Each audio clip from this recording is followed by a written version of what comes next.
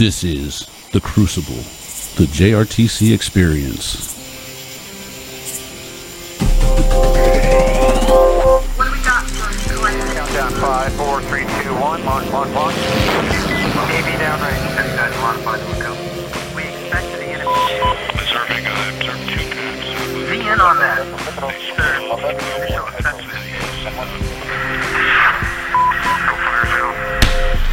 The BDA is. This is Outthinking the Enemy. In this series, we discuss intel, warfighting skills, and lessons learned in a decisive action training environment for large-scale combat operations at JRTC. Hello. Hi. How you doing? I'm Colonel Matt Hardman. I'm the current commander of Operations Group at the Joint Readiness Training Center. Thanks for joining us. We're going to have a great discussion. A note from the podcast team. Today's guest is U.S. Army retired Colonel John Antal. He is a renowned author, military historian, and foreign affairs subject matter expert. He served 30 years in the U.S. Army, where he led formations from platoon level through regiment and served on Corps and multinational staffs. He is the author of hundreds of articles on military affairs and leadership subjects, as well as having authored 14 books, including his most recent book, 7 Seconds to Die, a military analysis of the Second Nagorno-Karabakh War and the future of warfighting. Good. Yes, sir. Okay, thank you very much. Okay, today I'm going to talk about 7 battle space disruptors, and these are warfighting challenges that I derived from my deep study of the Second Nagorno-Karabakh War, and also an ongoing assessment of the Russian-Ukrainian War. This briefing's unclassified. Anyone could have put this together. I got it from open sources. I update this briefing daily, so if you've seen this before, you're going to see a different version here. And this is my 83rd briefing since January 2021. And I have briefed Chief of Staff of the Army. I briefed sergeants in Special Forces at Fort Bragg. I brief anyone who thinks they need this kind of information to help their team and help our Army. Now, my purpose is to raise your awareness of the changing methods of warfare and inspire you to study and act in time. I know how busy you all are, and I know how dedicated you are in studying all this, but we really need to read to lead, and there's a lot of important things that are happening now, and I hope that this will help give you some food for thought. This is what the Secretary of the Army said back in October. She said that we need to look harder at key cases, such as the Nagorno-Karabakh War, which happened, of course, between Armenia and Azerbaijan, and that we need to make some changes very swiftly. All of you I know are frustrated at the flash to bang time, things that we need to get things done fast. But we all know that we could end up in a war next week. So these lessons, I think, are worthy of your time. Now, first, I'll give you a little background. Many of you know a lot about the Second Nagorno-Karabakh War, and I believe that an in-depth study of the Second Nagorno-Karabakh War is valuable. We have a little bit of a cultural bias when we say Azerbaijan, Armenia, the Caucasus doesn't rise to the level of our discussion, but it truly does. Now, what's interesting, Nagorno-Karabakh is about the size, twice the size of the National Training Center. So that's an interesting point of reference. It's about the size of the state of Delaware. And of course, it happened in the fall of 2020, and the war was fought between near-peer competitors, and it does give us a glimpse of the future of war. What's really interesting is Armenia held the high ground for 26 years. And they prepared their defenses accordingly. They laid out in-depth fields of fire, obstacles, minefields. They dug in bunkers. They dug in all their positions. They had extensive trench works, first, second, third, fourth lines of trenches. None of that mattered. Azerbaijan won a decisive victory in 44 days. A decisive victory. Azerbaijan. Now, Azerbaijan conducted also a joint and a multi-domain campaign, which is really worth our study. They achieved all their objectives. They gained control of 5 cities, 4 towns, 286 villages, and the control of the entire Azerbaijani-Iranian border. Most importantly, this was the first war in history to be won primarily with robotic systems. We really need to understand that. Now, these are the top warfighting disruptors that I want to talk about today. The transparent battle space, the first strike advantage, the tempo of war, top attack, fully autonomous, the transition from the kill chain to the kill web, and our problem with trying to visualize the battle space. All of you know a lot about this. So hopefully what I'll be able to do is just give you extra food for thought and give you an opportunity to discuss some of this when we do questions and answers. First, the transparent battle space. You talked about this earlier today and just recently in the last briefing. We now have a different world than what we ever fought in before. You know this picture, you've seen this. This is from the National Training Center. The electronic signature of a brigade. If you were the enemy commander, where would you send your long-range precision fires? Red being the area of greatest electromagnetic emission. We cannot hide in this area, and we have to be able to look at 5 different areas to mask. We need to mask in the optical spectrum. That means camouflage. We should be the best in the world in camouflage. Thermal, we have to be able to decrease the thermal signature of our systems. We need to work on this. We need to think about it. We can't change our systems overnight. None of them were designed with a minimal thermal signature in mind. The M1 tank is as hot as it gets when its engine's going, and it will be seen. But there's ways to mask that when you're not moving, or other ways to mask it. Electronic, we need to seriously think about how we can mask our electronic signature. We are an army that swims in a sea of electrons. Everything we have is electronic. We have so much electronics in our systems, we don't even know how many systems we have because we don't know how much leakage there is. If we wanted to turn off our electronic systems, if we wanted to go to electronic silence for 2 or 3 hours, could we do it? And if we could, how would we even know if they're off? Acoustic. Acoustic is an arena we got to think about. There are drones right now that will find you by sound. They can triangulate your location and they will find it if you shoot. They will find you if you're moving. So we have a problem in the acoustic arena too. And lastly, quantum.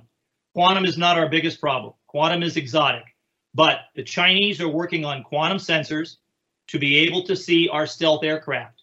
And they are successful in doing this at certain periods of time.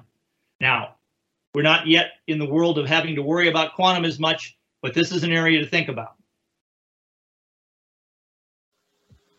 Now, this is an idea of how open source information gives you intelligence information.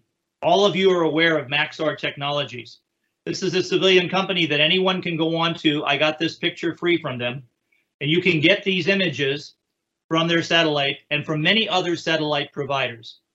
So the day after this attack occurred, here's the attack that the Ukrainians did on the Russian aircraft that were at Kherson Air Base.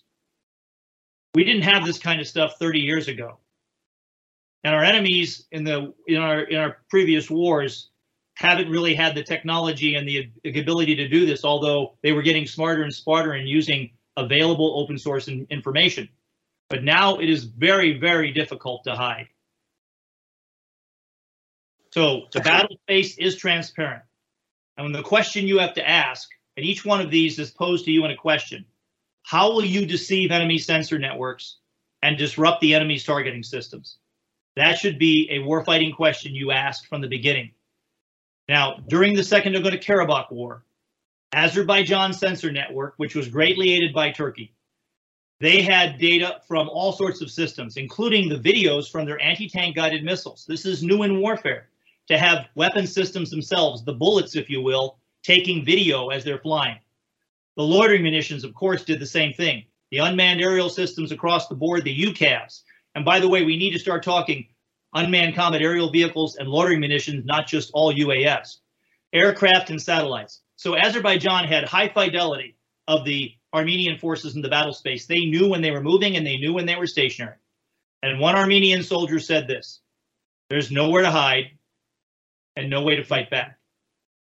Nowhere to hide and no way to fight back. I can't think of anything more demoralizing than that. By the way, the same basic trends are happening in the Russian-Ukrainian war. As I showed you from the previous picture, you can see where the Russians are. We could see the columns. We could see all of these things happen. Of course, the Ukrainians can. The Russians can see as well. Now, Russia and China will use even more robust and advanced sensor networks than Azerbaijan demonstrated. And as many of you noticed, said earlier, the Russians made some huge mistakes, yes, and they're going to learn from that. They always do. Just look at the 1939 Winter War.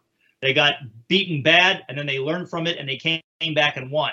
I'm not saying that's what's going to happen here. They have some real fundamental problems, but the Russians learn. So I don't know what's going to happen next year or 5 years from now. So we need to pay attention. The Chinese in particular are spending a lot of energy and time making systems that will locate and target our forces. We must either mask or die. If we can't mask our forces, we will not survive. So what is masking? Masking is not a military term. It should be. Masking is the full spectrum, multi-domain effort to deceive enemy sensors and disrupt enemy targeting. The full spectrum, multi-domain effort to deceive enemy sensors and disrupt enemy targeting. It's all about the kill chain. And you know, we say a little joke about how amateurs study tactics and professionals study logistics. But if you're a student of Sun Tzu and others, you understand that masters of the art of war understand tactics, they understand logistics, and they understand and employ masking. Masking. Now, this is an example of something we can do to reduce thermal signature, just to give you an idea. This doesn't work 100%, but it does have a promise to mask in the near infrared, thermal infrared, and broadband radar wavelengths. This is camouflage that is available by Saab, but there's other companies that make this. The concept is that we can do more to mask our systems. The next warfighting disruptor is the first strike advantage.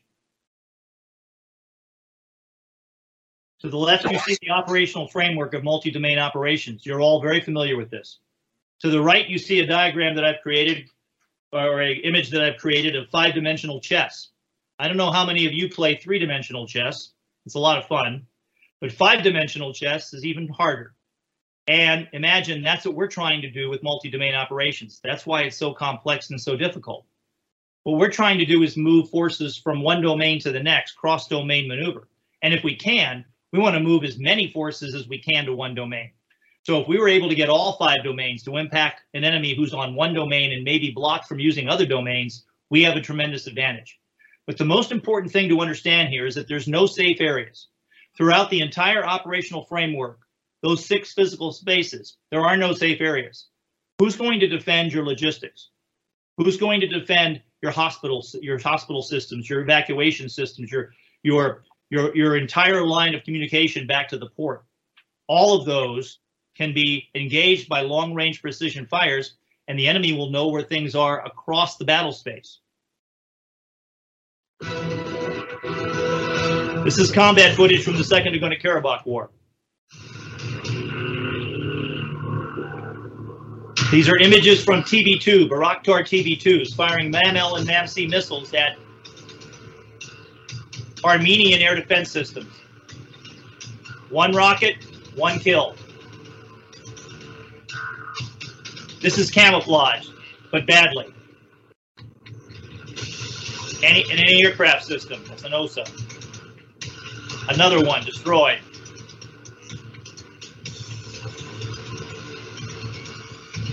It's a tank.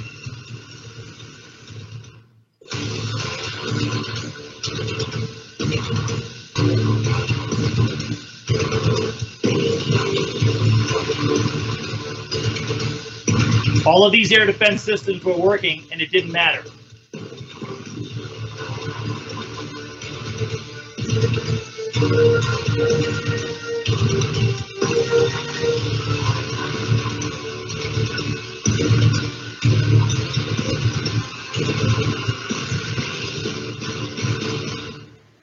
Now, you all know that in the Second Nagorno-Karabakh War, even though the Armenians held the high ground, it didn't matter.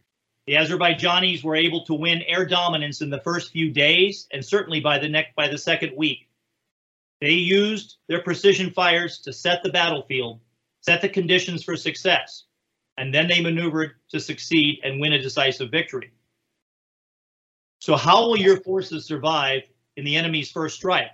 Azerbaijan mobilized first, struck first, won air dominance, and maintained the initiative throughout the war. a war-winning advantage. In almost every scenario, will we be attacking first or will we be receiving? And if we're receiving, how are we going to be ready for that?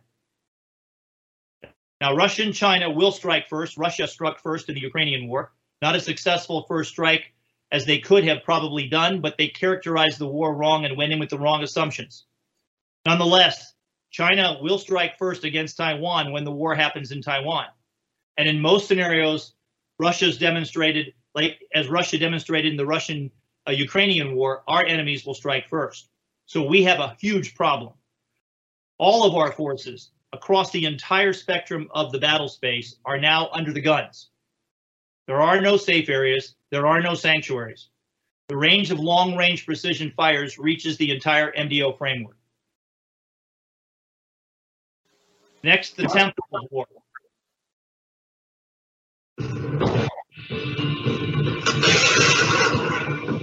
This is a Spike LR missile.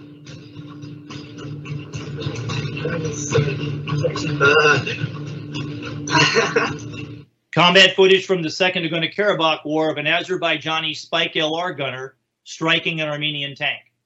You saw all the information that missile gave. Now what's happening is that missiles with cameras, unmanned aerial systems with cameras, loitering munitions and UCAVs, plus satellites, aircraft, and all sorts of ground sensors are seeing more and more and more. It'll never be perfect, but they will know a lot more about us than ever before. And we won't be able to hide in the dark, we won't be able to hide in the woods, and we certainly won't be able to survive well in the open areas unless we do some really exceptional masking. Now, the speed and tempo of war is changing dramatically, partially because the precision attack that these weapons are able to deliver destroys weapon systems so fast that everything's speeded up. So our challenge is that if an artillery battery is destroyed in less than a minute, that I've seen over and over again from Second Nagorno-Karabakh, and which you've also witnessed Russian batteries being destroyed by TB2s and artillery in Ukraine. And of course, the same thing happened against Ukrainian. We just don't have as many videos of it. Those things happen very quickly, and suddenly whole units are taken out. So precision attack dramatically increases the tempo of war. And since the tempo of war is accelerating, the question you have to ask is, how will you absorb critical information in time from all 5 domains to observe, orient, decide, and act in time? How can you do this in a way that will give you an advantage in your OODA loop? Now, during the Second Nagorno-Karabakh War, Armenian forces were completely stunned by the speed, the depth, precision, and fury of the Azerbaijani attack. It knocked them off balance. Loitering munitions were overhead 24/7, and they hunted targets in the battle space day and night. And they operated in many cases in human out-of-the-loop mode. The Azerbaijanis set a strike zone. They set out their loitering munitions, their Harrips and their orbiters and Rotoms and others. And those things were hovering above all the time. And when the Armenians weren't under direct attack, they often worried that they were. So it froze the battlefield. The Armenians were afraid to move. Plus, this precision attack destroyed, in many cases, the Armenians' command and control. The Azerbaijanis' targeting priority was first air defense, then electronic warfare, then command and control, then artillery, then tanks, then armored vehicles of all types, then wheeled vehicles of all types, and then troops. Now, the war started on 27 September 2020. By the middle of October, Azerbaijan was hunting troops. They were running out of targets. They were hunting troops with their loitering munitions. Now, Russia and China have greater capabilities than Azerbaijan, and they'll have more systems, and many more operating in human out-of-the-loop machine speeds. And all of this accelerates the tempo of war. Now, one of the things we have to do is think about this in terms of the kill chain. So how do we accelerate our kill chain and disrupt the enemy's kill chain to overmatch their tempo? Key question. The next warfighting disruptor is top attack. You're well aware of the effectiveness of the Javelin and other systems and the NLAW in Ukraine. Top attack is now the preferred method. We used to worry about the frontal slope of the tank. Now the tank will be hit from the top. Now this strike here, this picture here that you see, the explosion, and you see a loitering munition flying off onto the left of this explosion. A Harop destroyed a Armenian artillery howitzer, much like the one you see at the top right. And then another orbiter that was part of the package they sent out to destroy this battery of 10 or 12 loitering munitions altogether, with a few Harops and the rest orbiters, which are cheaper. That orbiter knew that the Harop hit the target because they're talking to each other. The systems are talking to each other, and that orbiter flew off to hit the next gun. In the video of this strike, an entire battery of Armenian howitzers, towed howitzers that were dug in, were destroyed in 60 seconds. The Harop, by the way, is no small thing. It is basically the explosive capability of a 155 artillery round. So it is a precision strike 155 artillery round that loiters for 6 hours above the battle space, looks for a target, and then attacks according to its targeting parameters.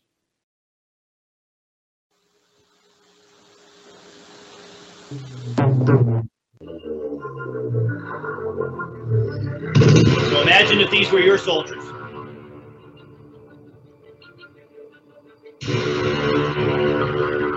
Flies right into the bunker.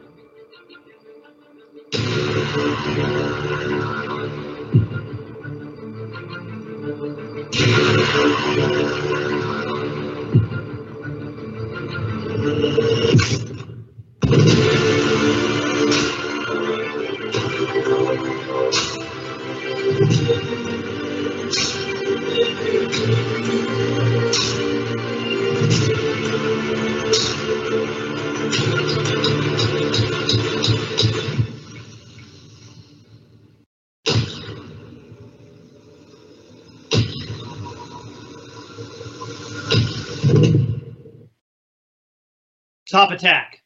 How will you stop the arrow or kill the archer? This is a metaphor. Yes, go ahead. Hey, quick question. Why didn't we see that? I mean, we've seen, you know, you've covered a lot of this in the past. Why didn't we see this in the first week of February? Why didn't, if the Russians came in with these systems, we just didn't see that level of precision from them? You kind of alluded to some failed assumptions, but why did that not emerge in, I mean, because this kind of capability could have devastated Ukraine in the first weeks of the attack. It could have. Now, if you were planning the Russian attack, would you have planned it the way they did it? Probably not. Yeah, exactly. Now, they regret that, I'm sure, too. Also, one of the problems with the Russians that we're finding out, which is a big problem, is that it was an old Soviet joke. It was, we pretend to work and they pretend to pay us. The Soviet jokes have a lot of truth to them. One of the problems with the Russians is that some of their unmanned combat aerial vehicles and some of their loitering munitions, which we have not seen a lot of videos of, we have been seeing more from the Ukrainian side, and they're winning the information war, which is part of it. But some of their systems are not working as well as advertised. And they may not have integrated them as well as Azerbaijan did. But think about this. Azerbaijan did this. Azerbaijan did this against their enemy. Now, we can say that the Armenians weren't worthy enemies, but let's face it, you fight a war against the enemy you have. So it wasn't that the Armenians were pushovers. It was the Azerbaijanis planned it very well. Now, the Russians didn't plan it very well, but there are a lot of unmanned aerial systems flying around. Now, they're not being jammed so much, and they're not being shot down so much. There's a huge capability gap right now in being able to take these down. I mean, the TB2 is slow moving. I mean, 200 miles an hour, and it sounds like a lawnmower flying through the air. You would think that you would be able to knock the TB2 down. Now, the Russians have claimed they knocked down 107%, 107%. The Ukrainians say they've only knocked down about 12.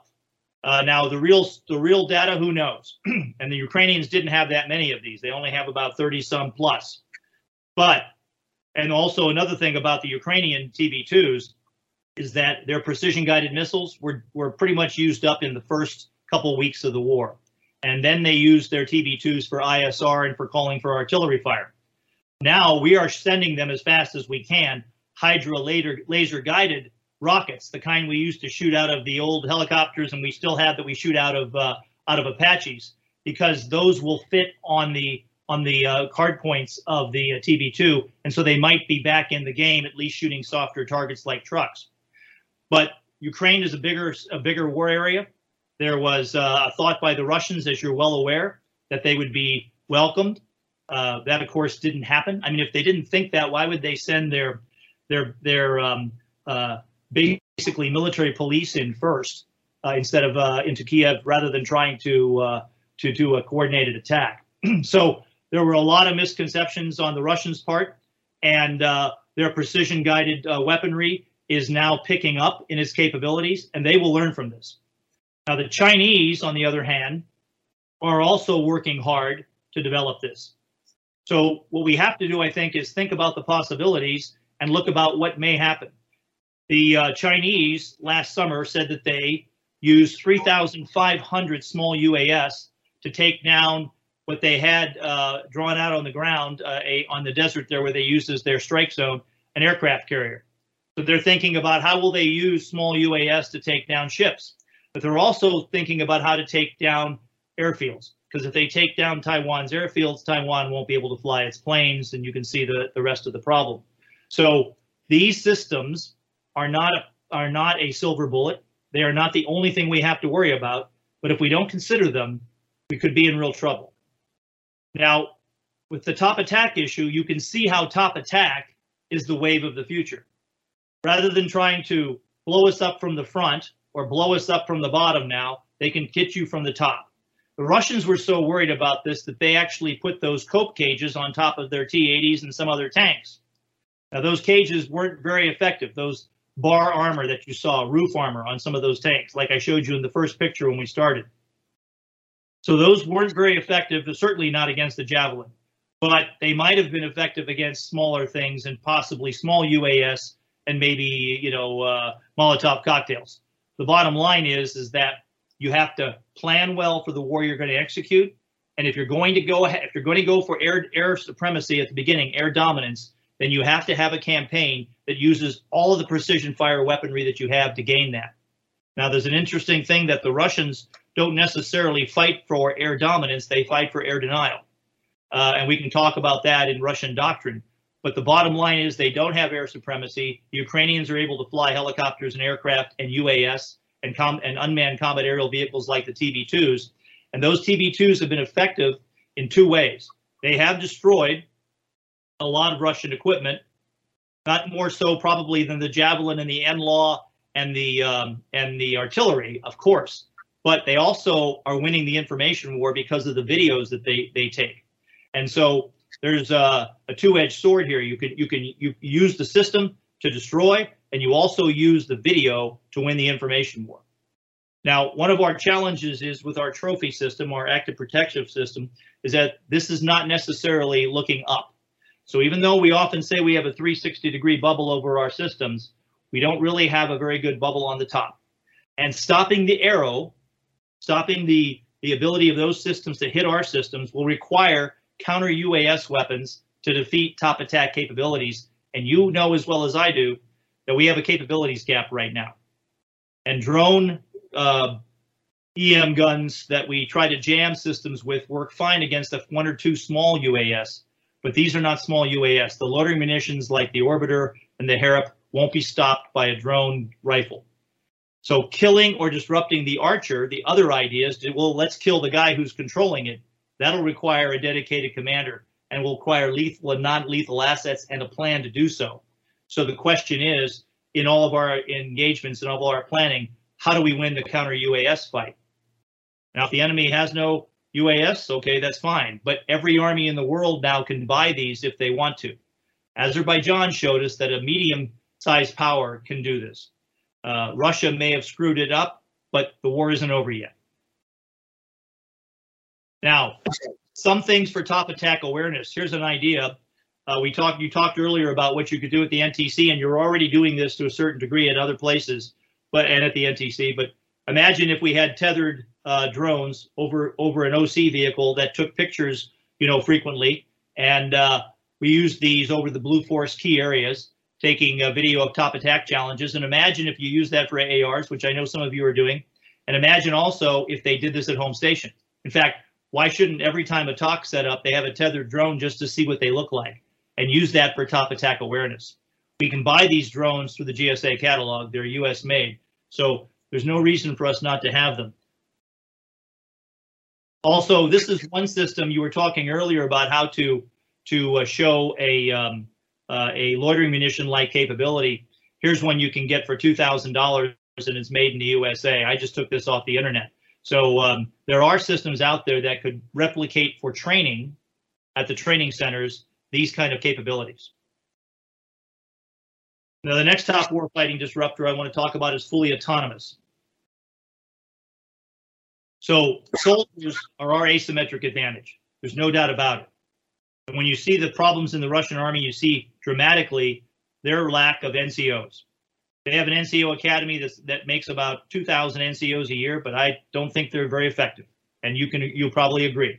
All the videos that we've seen, particularly from talking to prisoners of war that the Ukrainians have captured, shows very poor discipline and very poor organization. So our soldiers are our asymmetric advantage, but as weapons become more autonomous, the military force that can network smart and intelligent weapons into an AI-enabled kill web that can operate at machine speeds will possess a tremendous capability, and that will directly attack our advantage. Now, it's all about the transformation from the kill chain to an AI-enabled kill web, and this is what China particularly wants to do. So fully autonomous, how will you counter the enemy's fully autonomous weapons? During the Second Nagorno-Karabakh War, again, this is history, many Azerbaijan loitering munitions and UCAVs were operated in fully autonomous mode during the attack phase of their mission cycle. China is deploying fully autonomous systems that will communicate in autonomous networks, swarms, to hunt targets at machine speeds. They're working it. Now, they do a lot of this for propaganda. We know that sometimes what they say and what they show isn't what they're capable of. But how much can we risk that? We need to think fully about what happened if they're able to do this. And then countering fully autonomous systems will require autonomous responses. You can't operate at machine speeds with a human being. It's beyond human cognition. And there's no ethical restrictions, for instance, for us to kill drones with drones. So the idea that we could have an autonomous response in a counter UAS effort is something to think about. Now, I know we're going to be fielding a number of battalions of IM SHORAD, but that doesn't really fit the capabilities gap. IM SHORAD is still having problems being able to see things like TB2s. So loitering munitions cause an even more problem if they're used in numbers. The kill web. So, go ahead. Question? Okay. How will you counter a peer adversary's kill web?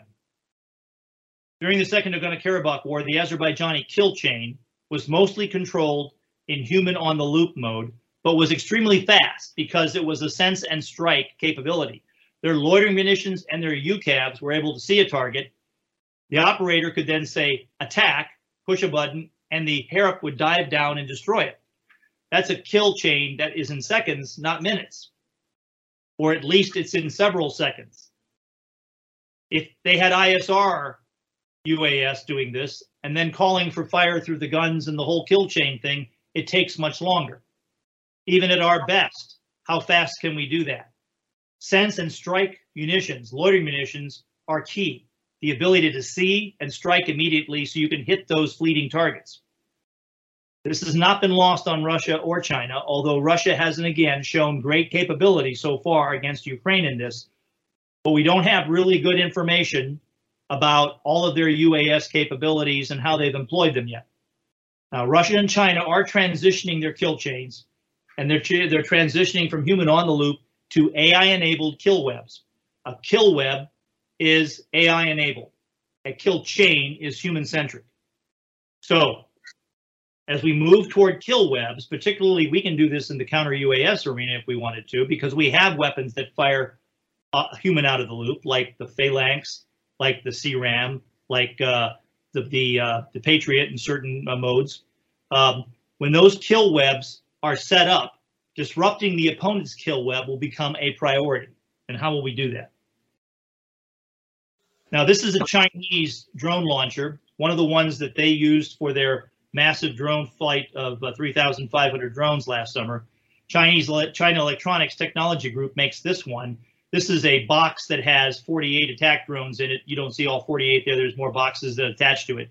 But the point is that they put these in boxes. They can put them on ships. They can put them in trucks. So if they want to do this, they will put together a lot of drones to attack you in a swarm. And these will all be loitering munitions that will hunt down the targets according to their targeting parameters. And China sees emerging technologies such as AI, cloud computing, big data analytics, quantum information, and unmanned systems as driving a shift toward intelligentized warfare, which you all know. This is straight from our manual that came out last year on the Chinese Army. The last warfighting disruptor that I want to discuss is our inability to visualize the battle space. The Armenians had their command and control primarily in the traditional way. They set up command post tents. They set up their command posts. They had links to their artillery. They had links to their FM and landline links to their forces on the front. And all of that was disrupted in the first 2 weeks of the war. The Azerbaijanis did a very good job at doing this. At the top of the screen, you see a Harop, again, carrying the explosive equivalent of a 155 millimeter artillery round.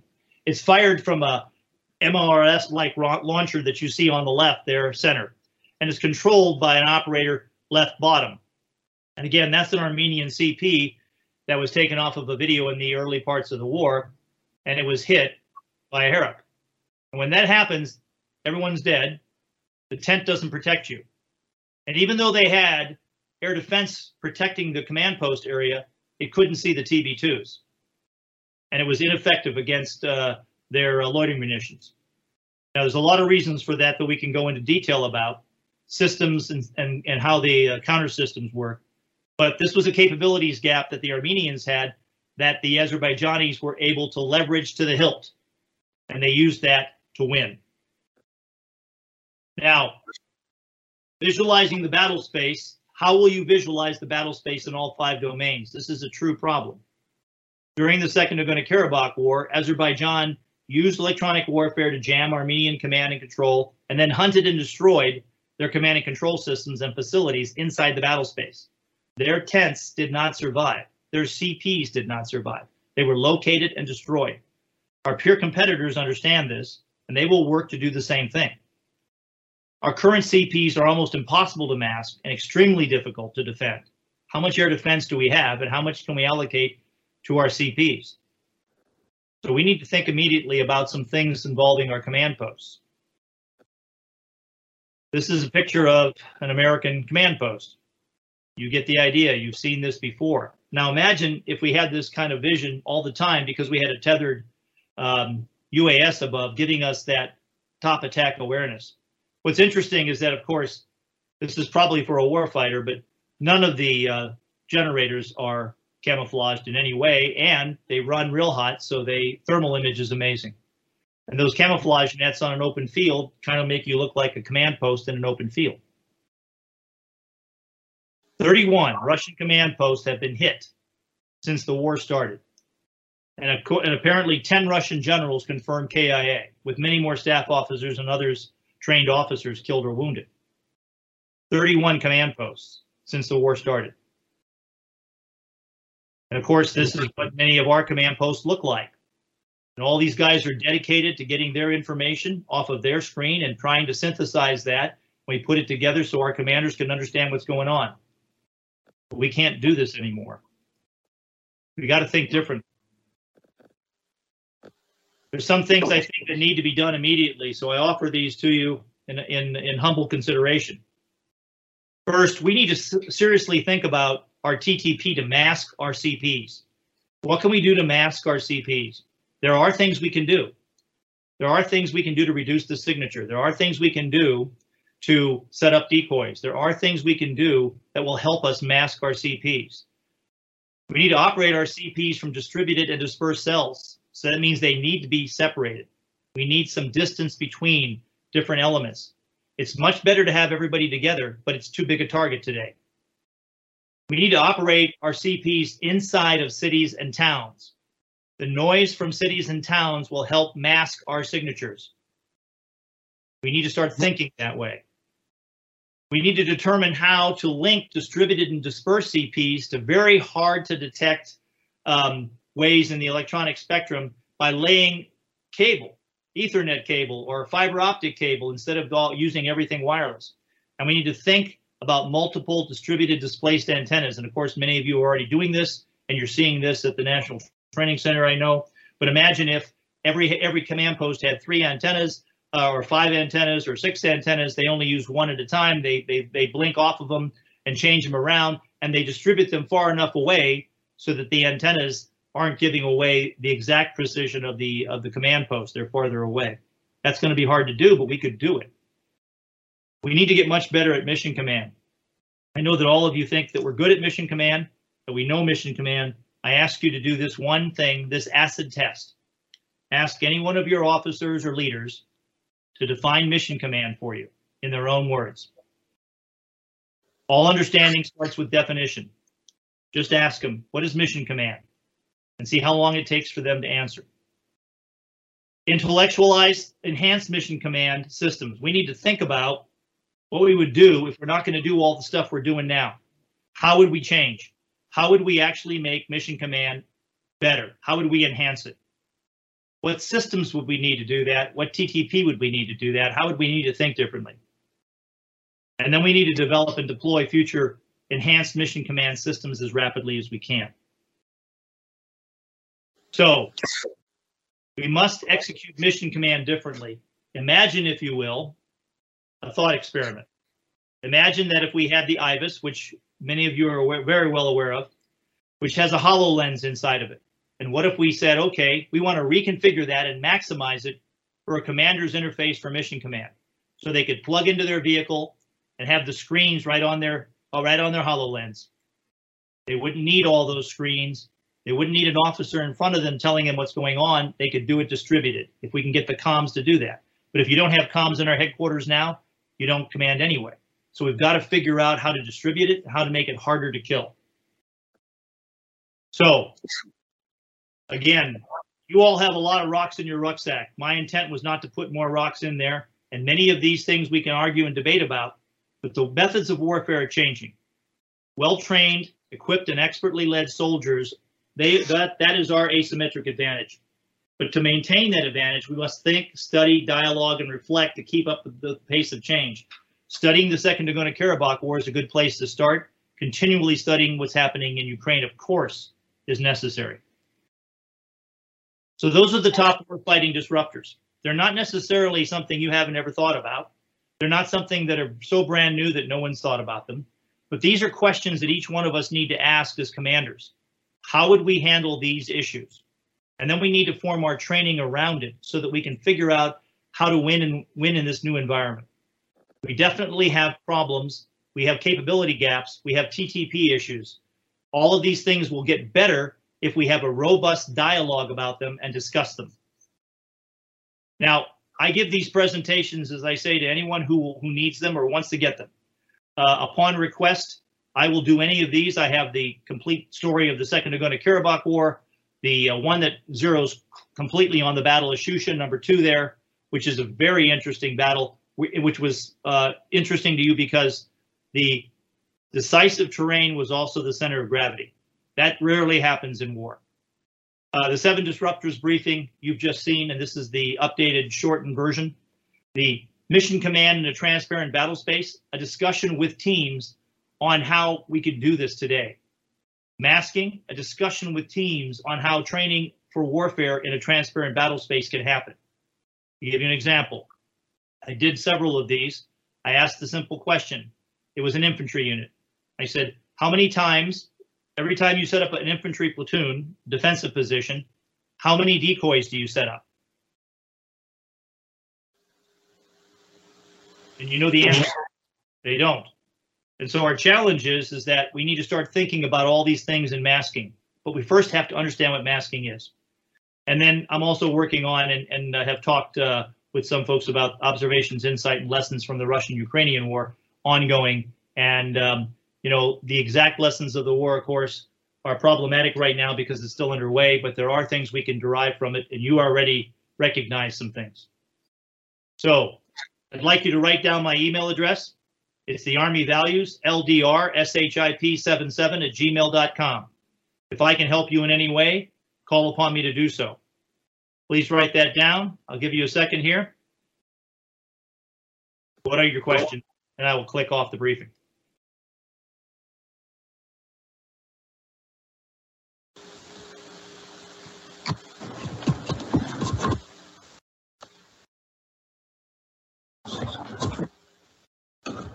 Okay. John, it's Curtis Buzzard, Forcecom G3. I really appreciate your discussion on masking, and I was just talking to some folks here at the table too. I think it really, particularly how you talk through acoustics, visual, all the different. I've often wondered. I just say this as a comment for our Army to think about. We have a rich history of deception, and I think it's something we might need to look at and provide additional focus on. I think having been at COG out, I was over in Europe, and we were looking at. There's only so many ways you can mask your EW signature, but thinking about ways to overwhelm so you're a needle among needles rather than just sitting out there. You're not, there's ways to kind of create the haystack with false signatures, and how to, cyber to break into a UAS and make something look different than what it did, or fake, the acoustic piece. As an old Op4 guy here, we used to have our PSYOPs truck roll around at night playing picket pounders and track vehicle sounds. And you'd go to the AR and units thought a whole battalion was preparing a defense in there. So I just think it's a little bit of a lost art, but kind of, leads to your discussion on, on masking, encouraging people to be innovative when it comes to the deception piece. Over. Yeah, tak tochna, exactly so. I was in the Op4 once upon a time too, land before time. But absolutely right. What we have to do is we just got to get a robust discussion about these issues. No one has all the answers. I certainly don't. I'm trying to ask the hard questions. And what we have to be able to do is to win the next fight against enemies who are thinking hard about what they're going to do in these arenas. So if we have to oppose the Russians in 5 years somewhere, they will have learned from their previous fight, I'm pretty sure. Now, maybe their system is so rotten that it'll collapse, and we can all pray that happens. Chinese, we don't know. They're probably a lot less capable than they like to make everybody think. But nonetheless, we can't count on our enemies being slouches. So I totally agree with you. The masking piece, I think, is crucial. We have got to learn to mask in the 21st century. We've got to figure out how to do it. And there's a lot of ways that we haven't really employed that we could think about. And if you sat down with your staff and said, okay, let's do a thought experiment on how we could mask a battalion talk, a brigade talk, a division talk, you would come up with a whole bunch of different things that we're not doing now, and that's healthy. And that's my point. So right on target. Yes, thank you. Hey, John, it's Chuck Lombardo from CACT. A couple months ago, I think we went down to Fort Stewart and looked at their distributed command post. And they were using a wireless CPs, but is that a way in the future that we may need to think about? Gone are the days of a CIC floor. It's, it was a squadron command post. We saw 4 tracks dispersed, the fires 2, and the SCO, was Colonel Tillis working it for the Army, but that may be another way to look at hiding in plain sight. I mean, and that's at the squadron level, but I would be interested to hear your guys' feedback on that. I'll tell you what we need is a fiber optic TA312, right? I mean, the bandwidth that we need to collaborate, and we can do this, right? I mean, you can run, wire dogs can run that out, you bury the cables, you're good to go, right? But we can't do it with a wireless mesh because we can't keep Wi-Fi up in our own barracks, so we can't, but it creates a signal. But we've got to get good at this before we distribute these command posts. Our challenge here at the NTC, and the COG and I debate this all the time, but one of the axioms of the CTC is you can't give the brigade commander a problem that he can't solve. I mean, we could have, tactical nukes out here, and that would create a realistic effect, but that's a problem a brigade can't solve. Right now, Todd can take out the brigade talk on training day 2 with just about every brigade, but COG's not going to let him because that's a problem the brigade commander can't solve. And when are we going to get to a robust brigade that can survive that? I'm sure you struggle with the same thing. I mean, the Op4 is like, oh, come on, let me hit it. I got it. Nope, can't let you do that. So that's where we're struggling because we're not training to the environment we're going to fight.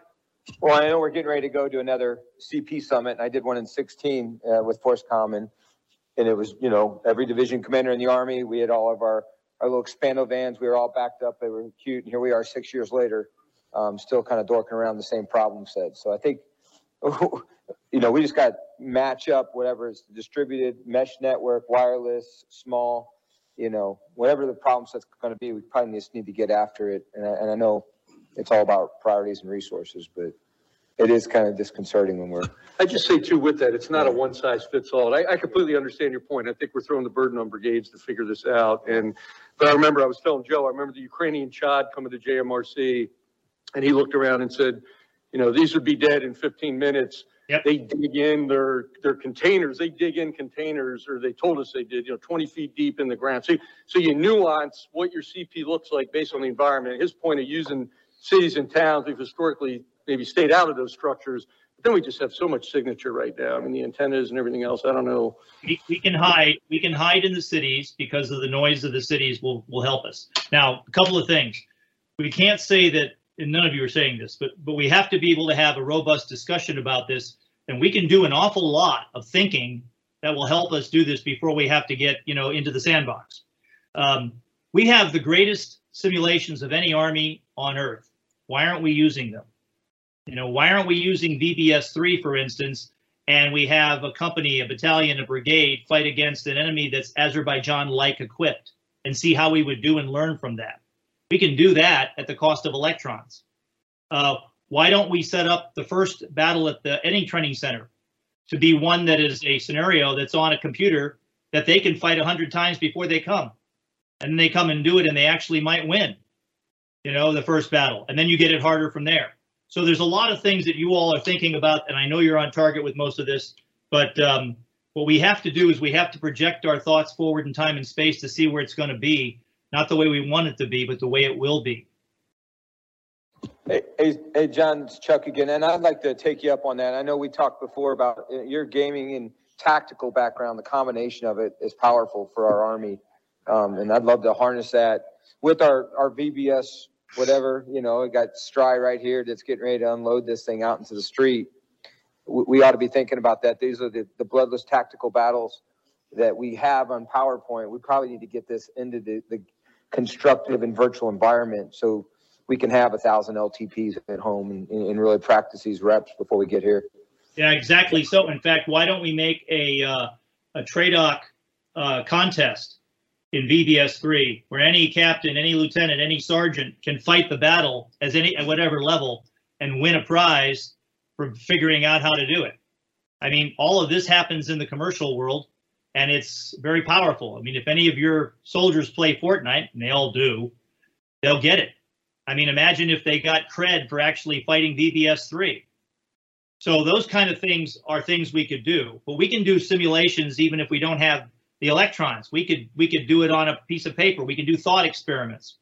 And eventually we have to ditch the screens, and we have to have commanders with edge computing with the ability to put on a helmet or a visor like a HoloLens and get his coordination that way. So he or she can figure out what to do without having all of these people around them.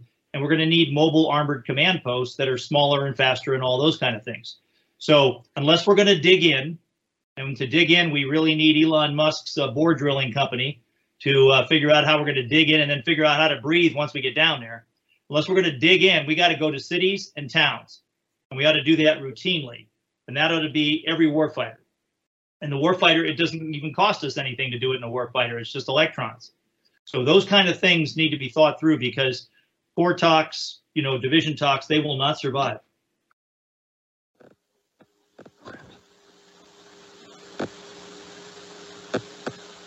Any more questions? Or have I worn you out? And for everybody that came, greatly appreciate you coming. I've got Sergeant Major Hanson here. I've got Captain Drew Mueller here. Happy to stand by and talk CTC, JRTC with you after. What I would commend to you is as a two-time offender of the CTCs, 19 rotations at the National Training Center as a Tarantula 07 and Bronco 07, and then over at JRTC. These are a difference maker for our Army. Hugely humbling to be an OCT. What I found my third rotation, was the mistakes that I made as a battalion commander with fires. I questioned whether somebody should have let me command a battalion. And so the opportunity to come to a CTC and learn your craft, really a deepening assignment, hugely rewarding what you get to do in helping units get better, hugely rewarding in what you get to do in helping to develop other officers and non-commissioned officers, and hugely, I think, beneficial to what you will get out of it for yourself and learn our craft and our warfighting. All right, gentlemen, thank you so much for your time. Thank you for joining us on The Crucible, the JRTC experience. The Joint Readiness Training Center is the premier Crucible training experience. We prepare units to fight and win in the most complex environments against world-class opposing forces. We are America's leadership laboratory. Again, we'd like to thank our guests for participating. This podcast was created and produced by Mr. John Mabes. It was recorded and edited by Chief Thomas Rich and researched by First Lieutenant Anthony Cho. Intro vocals were done by Mr. Robert Chopper. Special thanks to Captain Jermaine Branch and Mr. Jeff England from Public Affairs. Be sure to like and follow us on social media to keep up with the latest warfighting TTPs learned through the crucible that is the Joint Readiness Training Center. Follow us by going to https://linktr.ee/JRTC. We'd like to thank our partners at the Center for Army Lessons Learned of the Combined Arms Center, especially the JRTC COL Observations Detachment. Be sure to follow them on social media as well. Follow them at https://www.army.mil/CALL. Don't forget to like, subscribe, and review us wherever you listen or watch your podcasts, and be sure to stay tuned for more in the near future. The Crucible, the JRTC experience, is a product of the Joint Readiness Training Center.